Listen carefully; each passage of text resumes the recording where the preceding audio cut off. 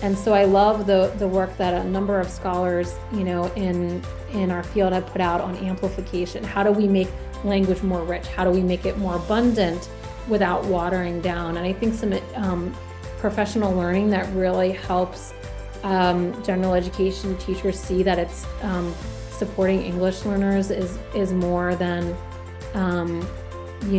using visuals and teaching vocabulary. Like, I think that getting beyond some of those kind of misconceptions about what English learner instruction is, I think is really promising. Hey everybody, welcome back to Highest Aspirations, an education podcast from Elevation Education that explores how we can help make an impact on our nation's highest growing student demographic, multilingual learners. I'm your host, Steve Sofronis. Before we introduce this episode's guest, I want to remind everyone that we kick off our third annual Impact event on December 5th, and it goes on the 5th, the 6th, and 8th with 2 to 3 sessions every day. This is a free virtual event, kind of a series of different sessions that is open to anyone who wants to learn more about supporting multilingual learners, and it features some of the most well-respected experts in the field. I'll name 3 right now off the top of my head: Dr. Carol Selva, Emily Francis, as well as Andrea Honigsfeld. There are many, many, many more. Impact began in 2020 in an effort to provide educators with high-quality learning opportunities in the midst of the pandemic. It has grown every year since, and we are excited to bring it back in 2022. To learn more about the event and to register for all sessions, or just the ones you want, please visit our EL community at elevationeducation.com/EL community. You'll see a tile there that says Impact that you can click on to register. And if you happen to be listening to this episode after our last Impact session ends on December 8th, no worries. All sessions are recorded and will be available on our community. Okay, now on to this week's episode. What impacts have we seen on recent policy changes to reclassification or exiting of English learners with disabilities? How can schools prioritize collaboration and improve their current processes for determining reclassification for English learners who also have disabilities or are in the SPED program? What strategies can we use to ensure that these students are integrated into general education classrooms without compromising on learning in a supportive, language-rich environment? We discuss these questions and much more with Dr. Sarah Kangas, who returns to Highest Aspirations after joining us all the way back in 2018 to discuss how schools are accommodating English learners with disabilities and the impact that EL and disability status have had on reclassification or exiting. We sat down to catch up with Dr. Kangas and learn about the latest challenges facing students and how schools can employ a collaborative approach in addressing inequities. Dr. Sarah Kangas is an associate professor in the College of Education at Lehigh University. She is an applied linguist whose research focuses on the school-age population of multilingual learners with disabilities. Using ethnography and interpretive policy analysis, Dr. Kangas investigates opportunity to learn for multilingual learners with disabilities, with particular attention to the ways in which education policies, school structures, and ideologies affect their everyday learning experiences. Grounded in interpretivist and critical frameworks, her research seeks to promote social justice through advocating and expanding the learning opportunities and educational rights of multilingual learners with disabilities. Dr. Sarah Kangas, welcome back to Highest Aspirations, your second visit. It's good to be back after all this time. Yeah, it's good to see you. It's always nice to have repeat guests. It means that they had at least somewhat of a positive experience. So I'm glad to have you back and chat with you again. Mm-hmm. And the other thing is, I was looking, we chatted last time in 2018. Very different world in many, many ways. I know, professionally, academically, personally, I'm sure. And I'm happy to have the opportunity to kind of catch up with you again to discuss such an important topic. In our last conversation, we focused on why it is so important that EL and SPED departments break down silos and collaborate to identify, support, and exit students effectively. That was kind of the crux of our conversation. Really well received. It's a topic that a lot of folks are interested in. It's a really important one. And I want to use that as a starting point, although we're going to kind of get a little bit more nuance today. Given the pandemic and other sort of quote unquote natural changes in education that happen over time, how has this collaboration evolved and improved, or has it stalled in your view? I think in the schools that I have been working with, I have seen that collaborations have stalled or been put on pause maybe with COVID.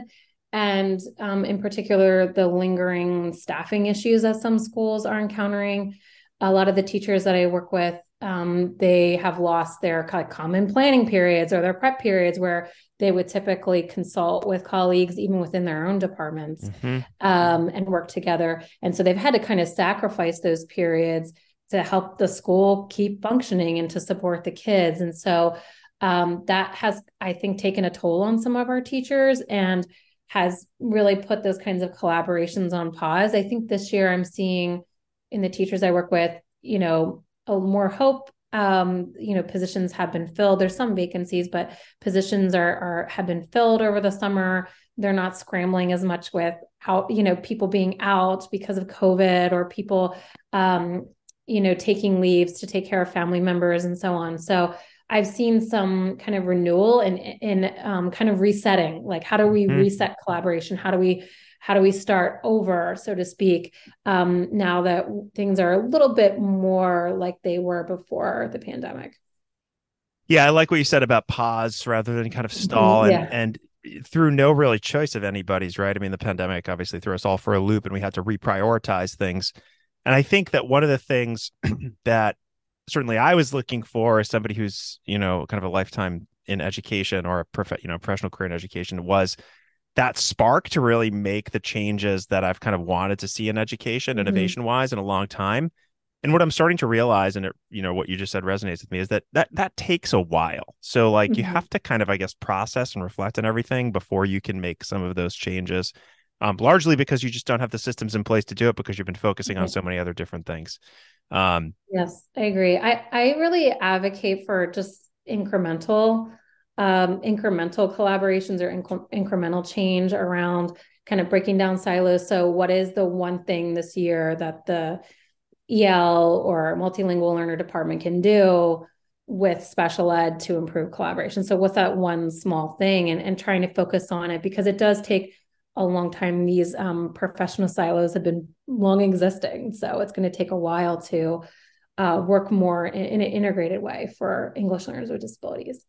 Yeah. And I think that's important to recognize because we all, or at least I'll speak for myself, I read these books, about disruption and how, these things happen and everything changes and there's this innovation that happens right away. But really, it's incremental. It takes time and you have to see some Mm-hmm. successes first. Yes. Okay.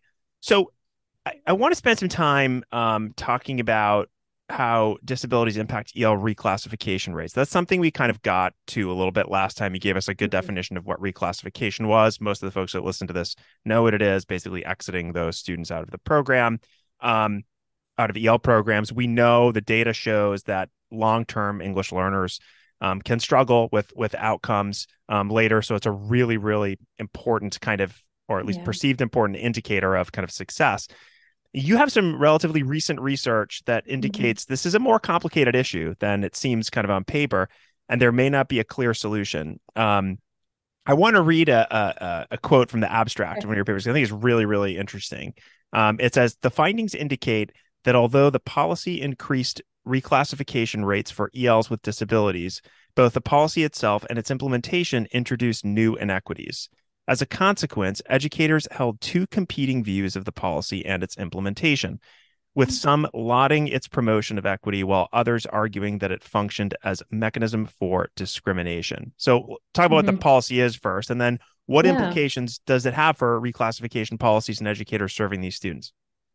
So Pennsylvania has a very unique exit or reclassification policy specific to English learners with disabilities. It was instituted prior to COVID, and it outlines separate exit criteria, not just a separate score on an assessment, but separate criteria altogether. And those criteria, have been controversial in the sense that some feel that it was a lowering of the bar way too Mm-hmm. far. Like, it just made basically anyone with a disability can just get exited.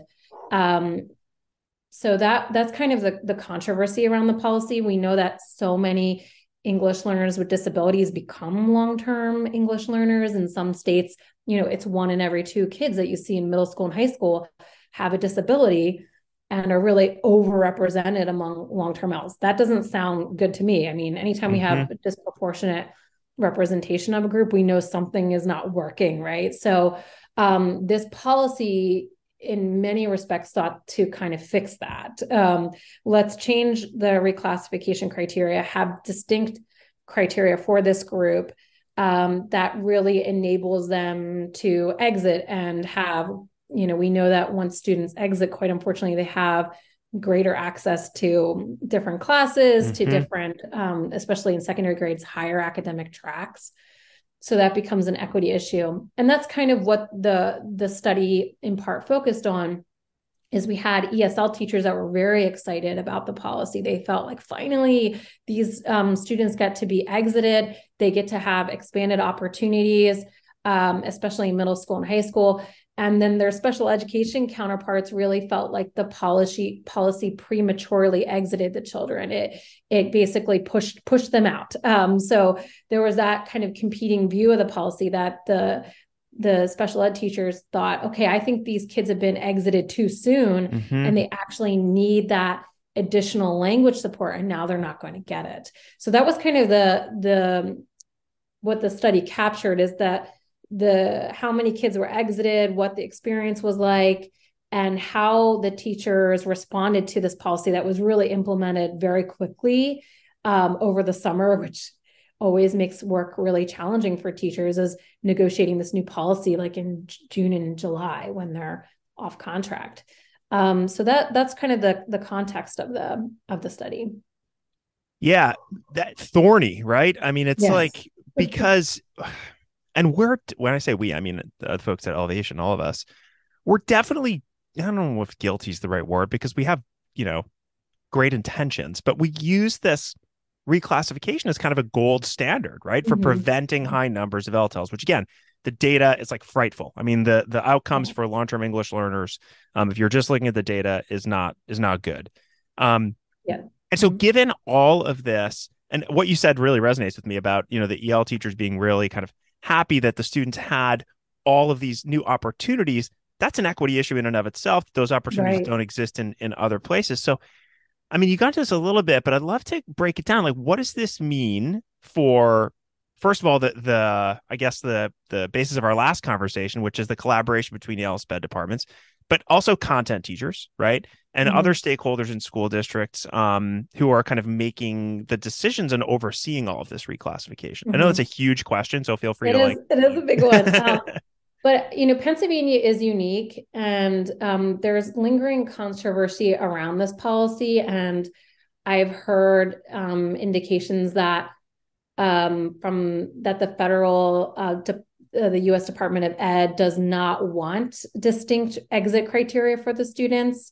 So I don't know, that's kind of in flux. So I think there's going to be a lot of growing pains around this topic of what states are allowed to do and what they're not in terms of exit criteria. But in terms of what teachers can control, we can't control the policies. But that's probably what this audience wants to hear. So I'm curious to hear what you say. Yeah, there's no changing. And I think there can be some advocacy to state leaders on this topic. But what I think kind of generalizes to teachers, whether they have distinct criteria that they're working with or not, is that it really does need to be exiting English learners with disability needs to be a multi-party decision. The ESL teachers, they were making decisions in the summer. They weren't, which kind of, like, going back to that collaboration, really kind of stalls collaboration, right? You're off contract, and yet you need to be collaborating with, members of the individualized education program teams, the IEP teams.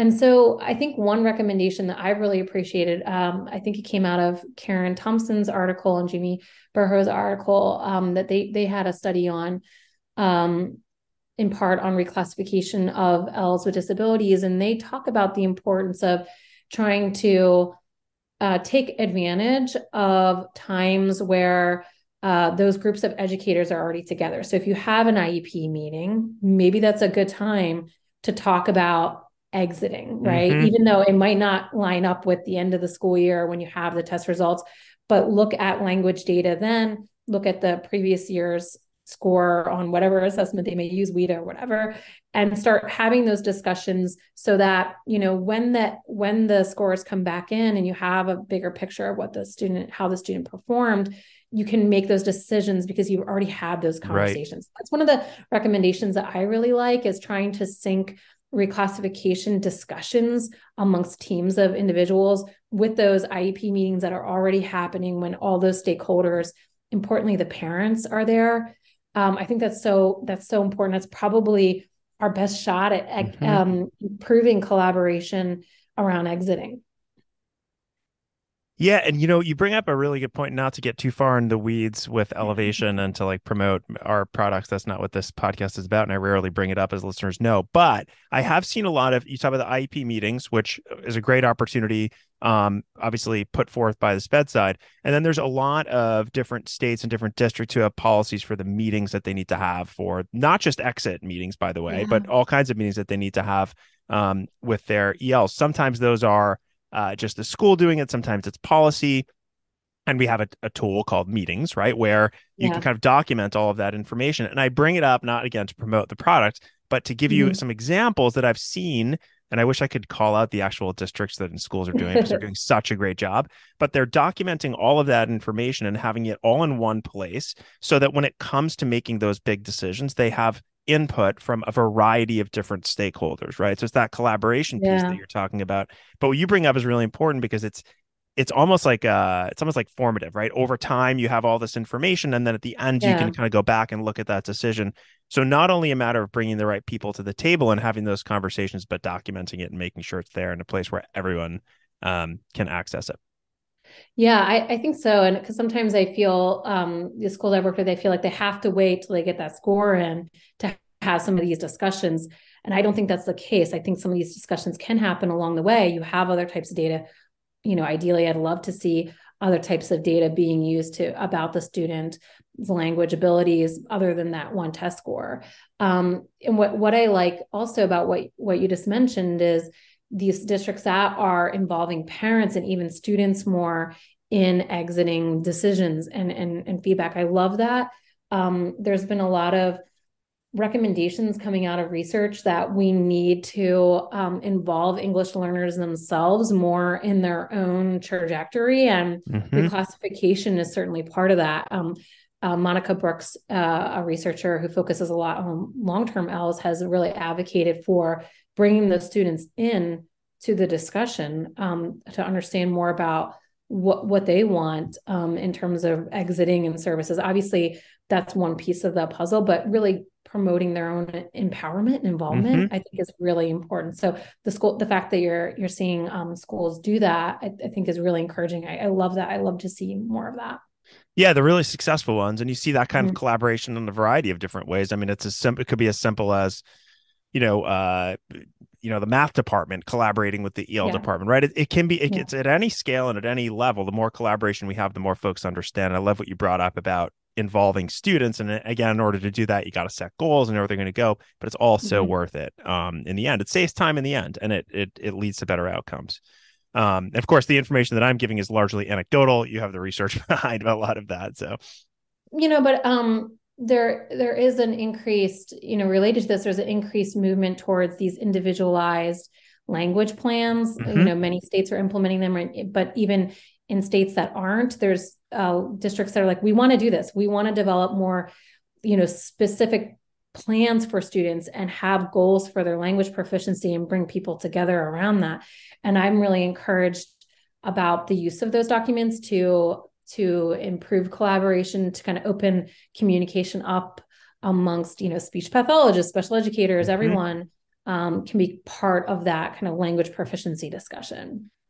Yeah, I mean, it shows just like I could look at data from kind of like the kind of content that we put out, and it's always conversations like these that we're having, whether it's with, about the collaboration between EL departments and SPED departments, or collaboration between EL and math, or collaboration between any people are really interested in that. Like they're really Yeah. interested, but the time and the processes to put in place and the structure that you have can get in the way of best intentions. But it's always nice to put it out Definitely. there and give some Mhm. examples. Um, so we have kind of, I think we've established that this is not really a black and white issue. And yet, in many places, it kind of still, the question that they're asking, and it's one that you've kind of pushed against, is it language or is it disability? Um, it's something which you have called the language or disability filter. And Mhm. what's interesting about that is that I feel like in some places that's like a win that's already happening, but there's a lot of danger, or it's a perceived win. It's not a win, but it's perceived as one. What are the dangers of employing this filter too widely, and how can we kind of take a more nuanced approach to it that's more effective?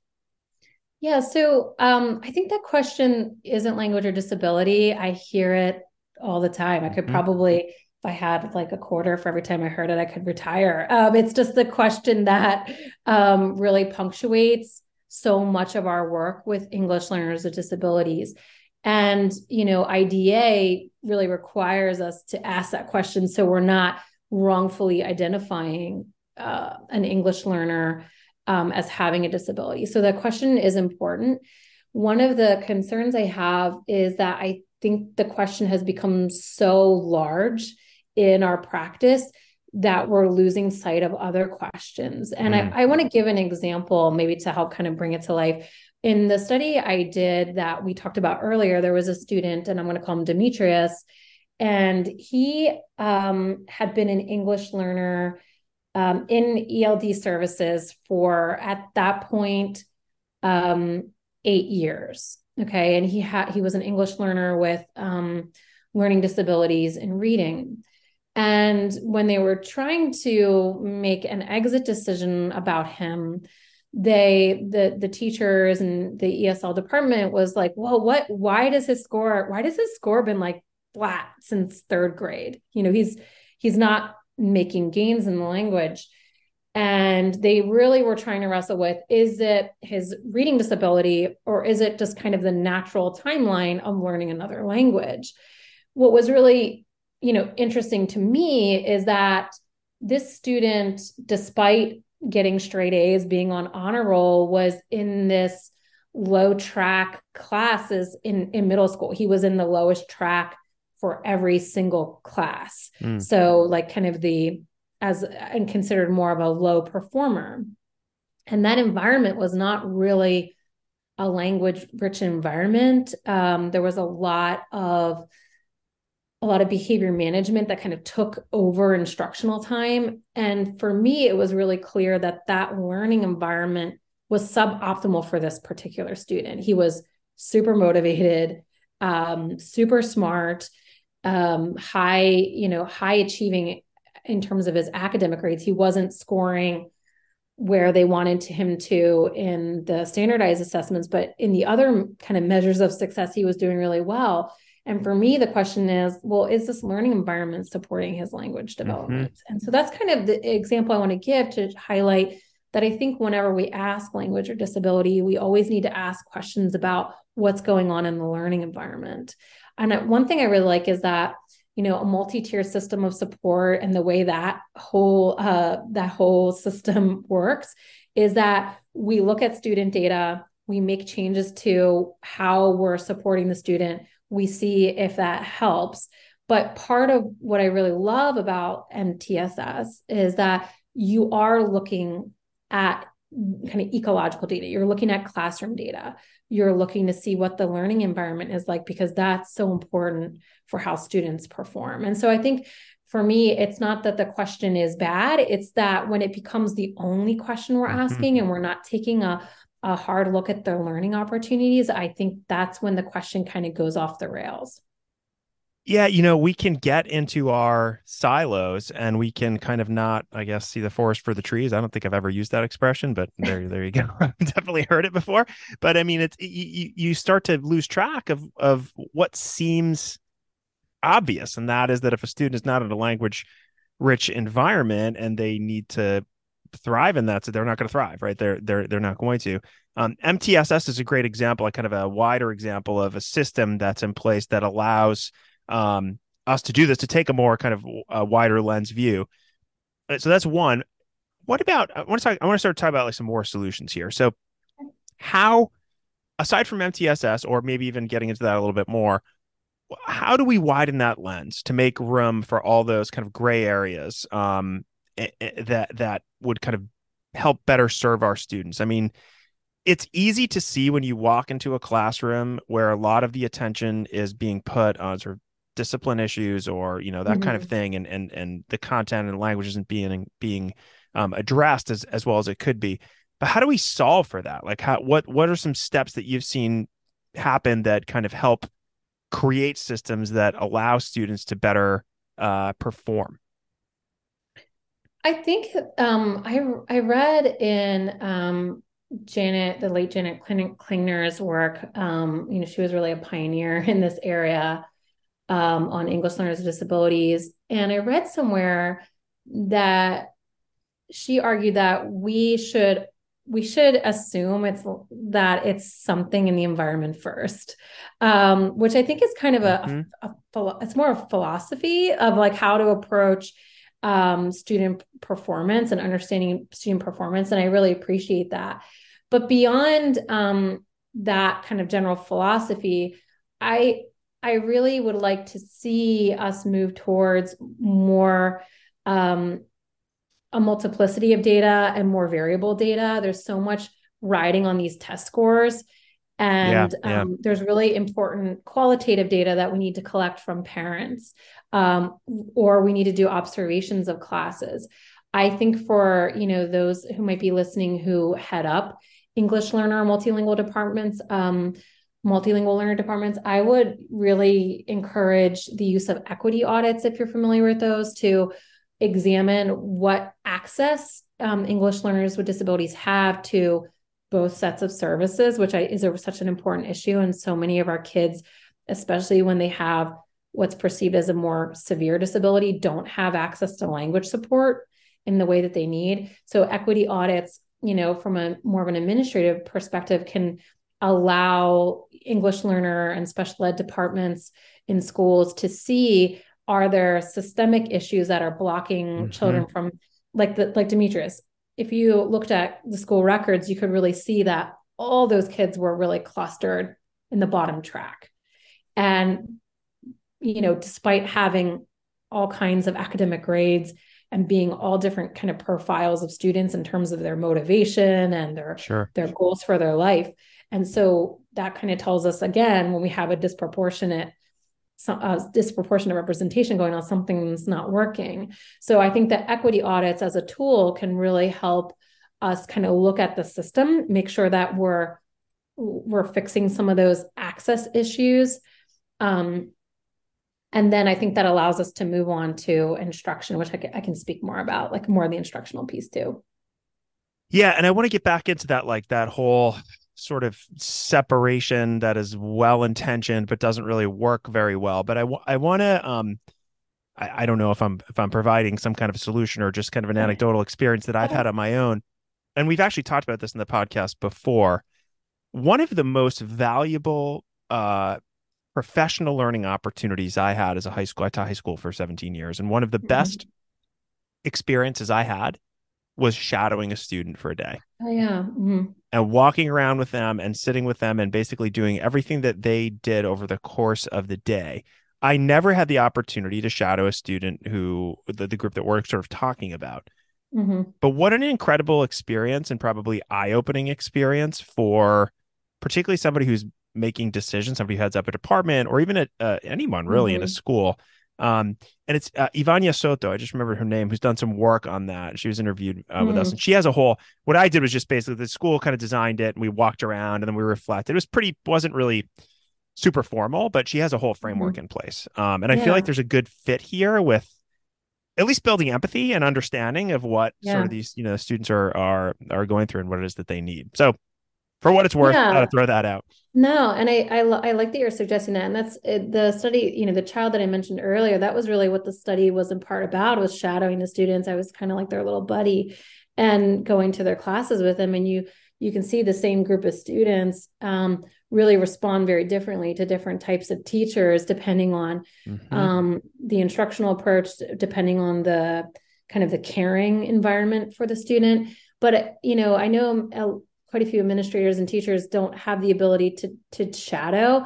So I recommend, partnering with researchers to help do that. I Yeah. mean, you can't do that, but researchers love to do this type of thing. And it would be part of like an equity initiative that could give insight. I love when schools want to look at equity issues relating to this population and want to partner, because it allows me to understand more about what's going on with the students. It allows them to get that lens on the student experience. And then I think it makes the research all the better.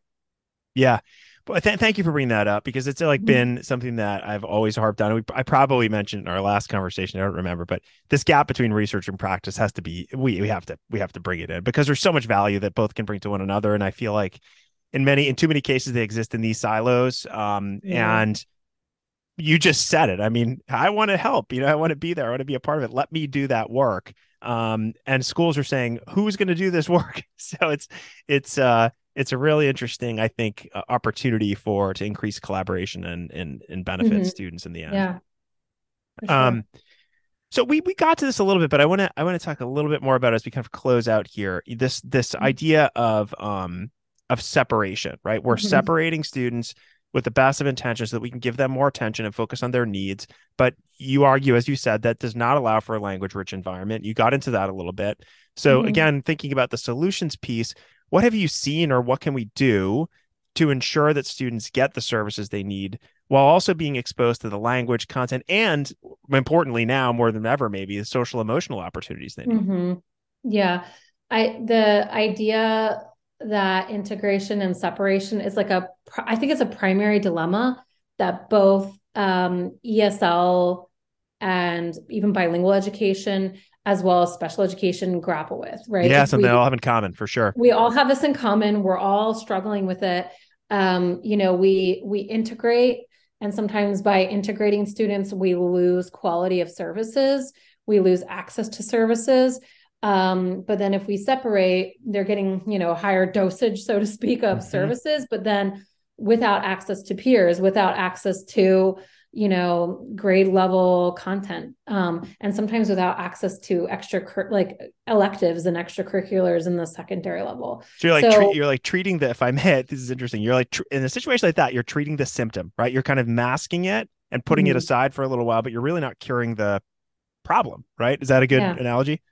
I think so. I mean, I think it's both desires, like the integration and separation in this context, again, go back to everyone wants to do what's best for the students. Everyone wants to promote equity. They want the students to have the best education they have, but how do we get there? Right. I think, I have seen some really great efforts to help general education teachers understand what it means to create a language-rich environment and to promote linguistic interaction amongst students.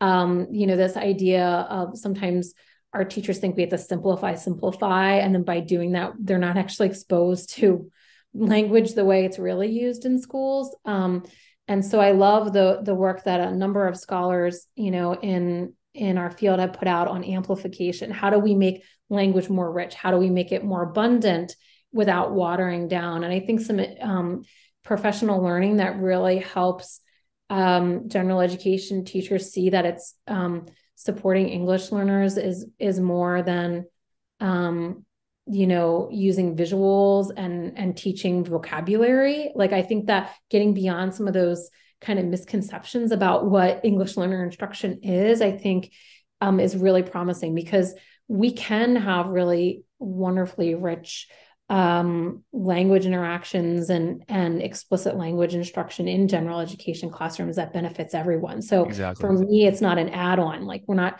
asking you to do more when you're already doing so much, because this, doing these types of instructional moves opens up opportunities for everyone. Everyone can benefit from explicit, language instruction. Everyone can benefit from collaborative learning opportunities. So I think for me, that's where I would like to see us move towards, is we don't want these self-contained classrooms, but we need to give our general education teachers more of the tools they need to create those opportunities. I've seen some districts do like a train the trainer model, where their ESL teachers participate in training on how to support their colleagues in creating these types of environments for students, and that seems to be and kind of watching those unfold. I do see that there's a little more buy-in from colleagues, because they're learning from people that they trust and they know, right, in these professional learning opportunities. Yeah, I'm glad you mentioned professional learning, and I'm also glad you mentioned having it geared toward content teachers who may not have the training or the time or the capacity or the expertise to do the kind of work, or they may not think that they do, and they may think that it's too heavy of a lift. And what we've seen is, as we've kind of built out, we had a tool called Instructional Strategies, which was geared toward content teachers to work with the multilingual learners they had in their classes, and it was basically a bank of strategies and tools they could use tied with the data. And what we found is that it was fairly successful, but what was missing was the PD behind it, right? The actual knowledge that they needed to actually employ these successfully. And we've just rolled out these professional learning modules, and this kind of train the trainer approach we've seen be actually successful, because now you have somebody who's an expert in the field as the multilingual learner, administrator at the district or teacher, that now has research-backed PD modules that are flexible, that are coming from them, and it's been interesting to see and successful, and hopefully will contribute to what it is that you're talking about, which is kind of amplifying the skills and the expertise of content teachers around. So. More on that later, but fingers crossed that there's some difference happening there. So, and what I like about those kinds of trainings is that those who are leading it are deeply familiar with the context and the constraints that everyone's working with. So they're not prescribing a one size fits all, because they know that, okay, some of these approaches may not work in certain contexts. So I like that when you have a colleague leading this, they already know what you're dealing with. They already know the circumstances, and they can help, pivot the support in that direction. And they've been trying to do it for so long, but they just don't have the thing built that they can do it with. They're creating their own stuff. It's like a teacher building their own curriculum because they don't like what they have. So anyway, more on that later. We'll see how it all pans out, but I'm really hopeful about it. I've always been a bit of a PD nerd, as I've experienced a lot of really bad PD, but also some really good PD in my experience. And so I think it can be good. Yeah, it can be good. It should be, and it can be. I think you're right. Okay. So as we wrap up, Sarah, I asked this question of you last time. I asked if there was a book or a resource that's influenced you either personally or professionally. And I'd like to kind of ask you that again. What have you been reading? Is there something that kind of stands out that you'd like to share with people? And again, this can be what you were reading when you had a little downtime, perhaps over the summer, or it can be something kind of really, based on what you have been researching. As a confession, I read so much for work that, downtime is not usually dedicated towards reading. So my reading is really, work oriented. But in thinking about this question, there's a book that I find myself returning to time after time. And that's why I was thinking I would like to recommend this book. If you've heard of it, it's called Dual Language Development and Disorders. A handbook on bilingualism and second language learning. And it's by Parody and colleagues. And I think it's had a number of editions, but why I like it is, as you heard in the title, it's dealing with the intersection of bilingualism and disability. It presents research in a way that's not overly technical or complicated. So, I don't find it to be a difficult read. But what I really appreciate about it is that it presents, in part, evidence that helps us debunk some of these myths that exist about English learners with disabilities, like the idea that bilingualism could be too taxing for a child with especially certain types of cognitive disabilities.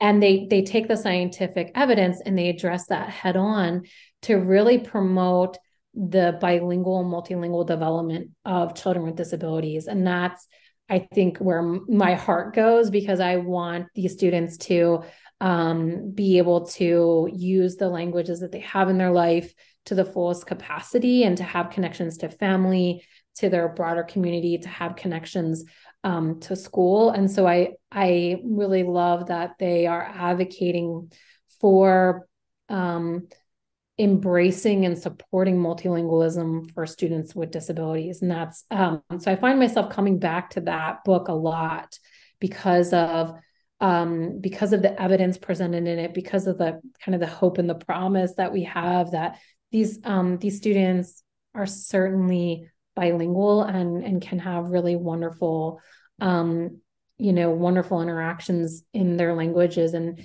have deep connections to their communities, and that we shouldn't close out those opportunities because we're worried that's going to be too hard for them. Right. So I think I like that book a lot.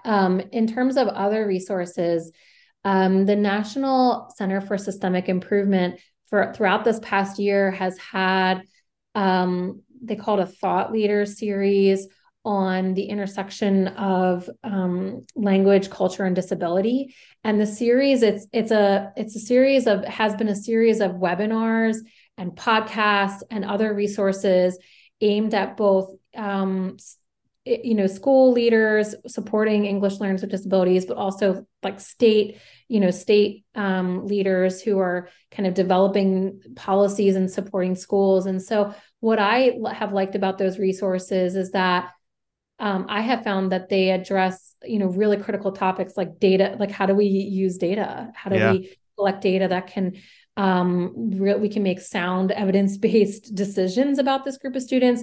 How can we promote systems in our schools that can talk about collaboration, can really collaborate and come together? How can we break down some of those barriers?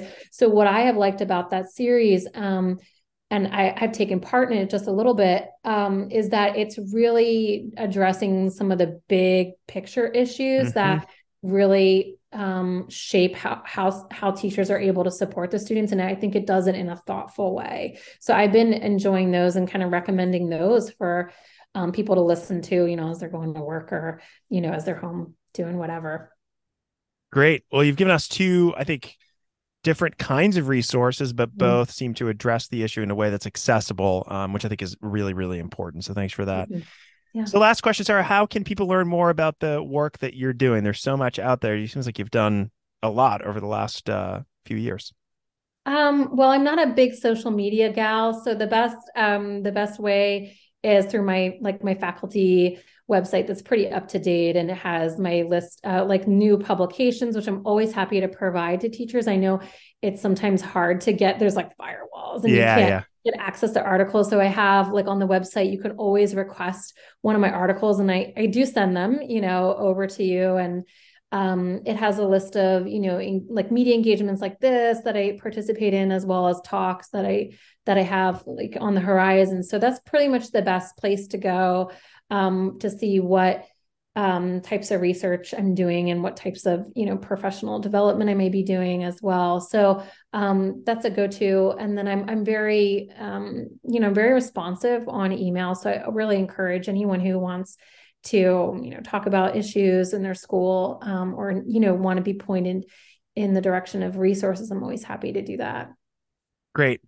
I appreciate you saying two things. One, that you will share those publications, because it's always like this maze of trying to find them, and you can read the abstract and then you get excited, but you can't find it. So really appreciate that. And I will confirm for everybody that you did send them to me. So that actually will happen. And I will also confirm to folks that you are very responsive on email. I found you maybe 4 years ago thinking about this whole topic, and we got in touch then. And every time I've been in touch, you've been responsive. So really, really appreciate that.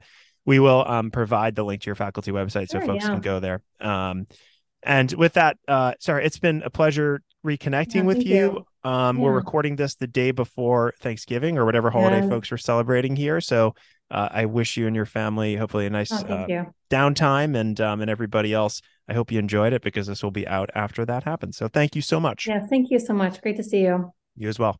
Take care. Bye. Thanks for listening to Highest Aspirations. If you liked our show, please be sure to join the ELL community at elevationeducation.com/ELL community, where you'll find all the episodes of Highest Aspirations and other resources to help educators maximize the impact on their English language learners. Also, let us know how we're doing by writing a review on iTunes or wherever you listen to your podcasts.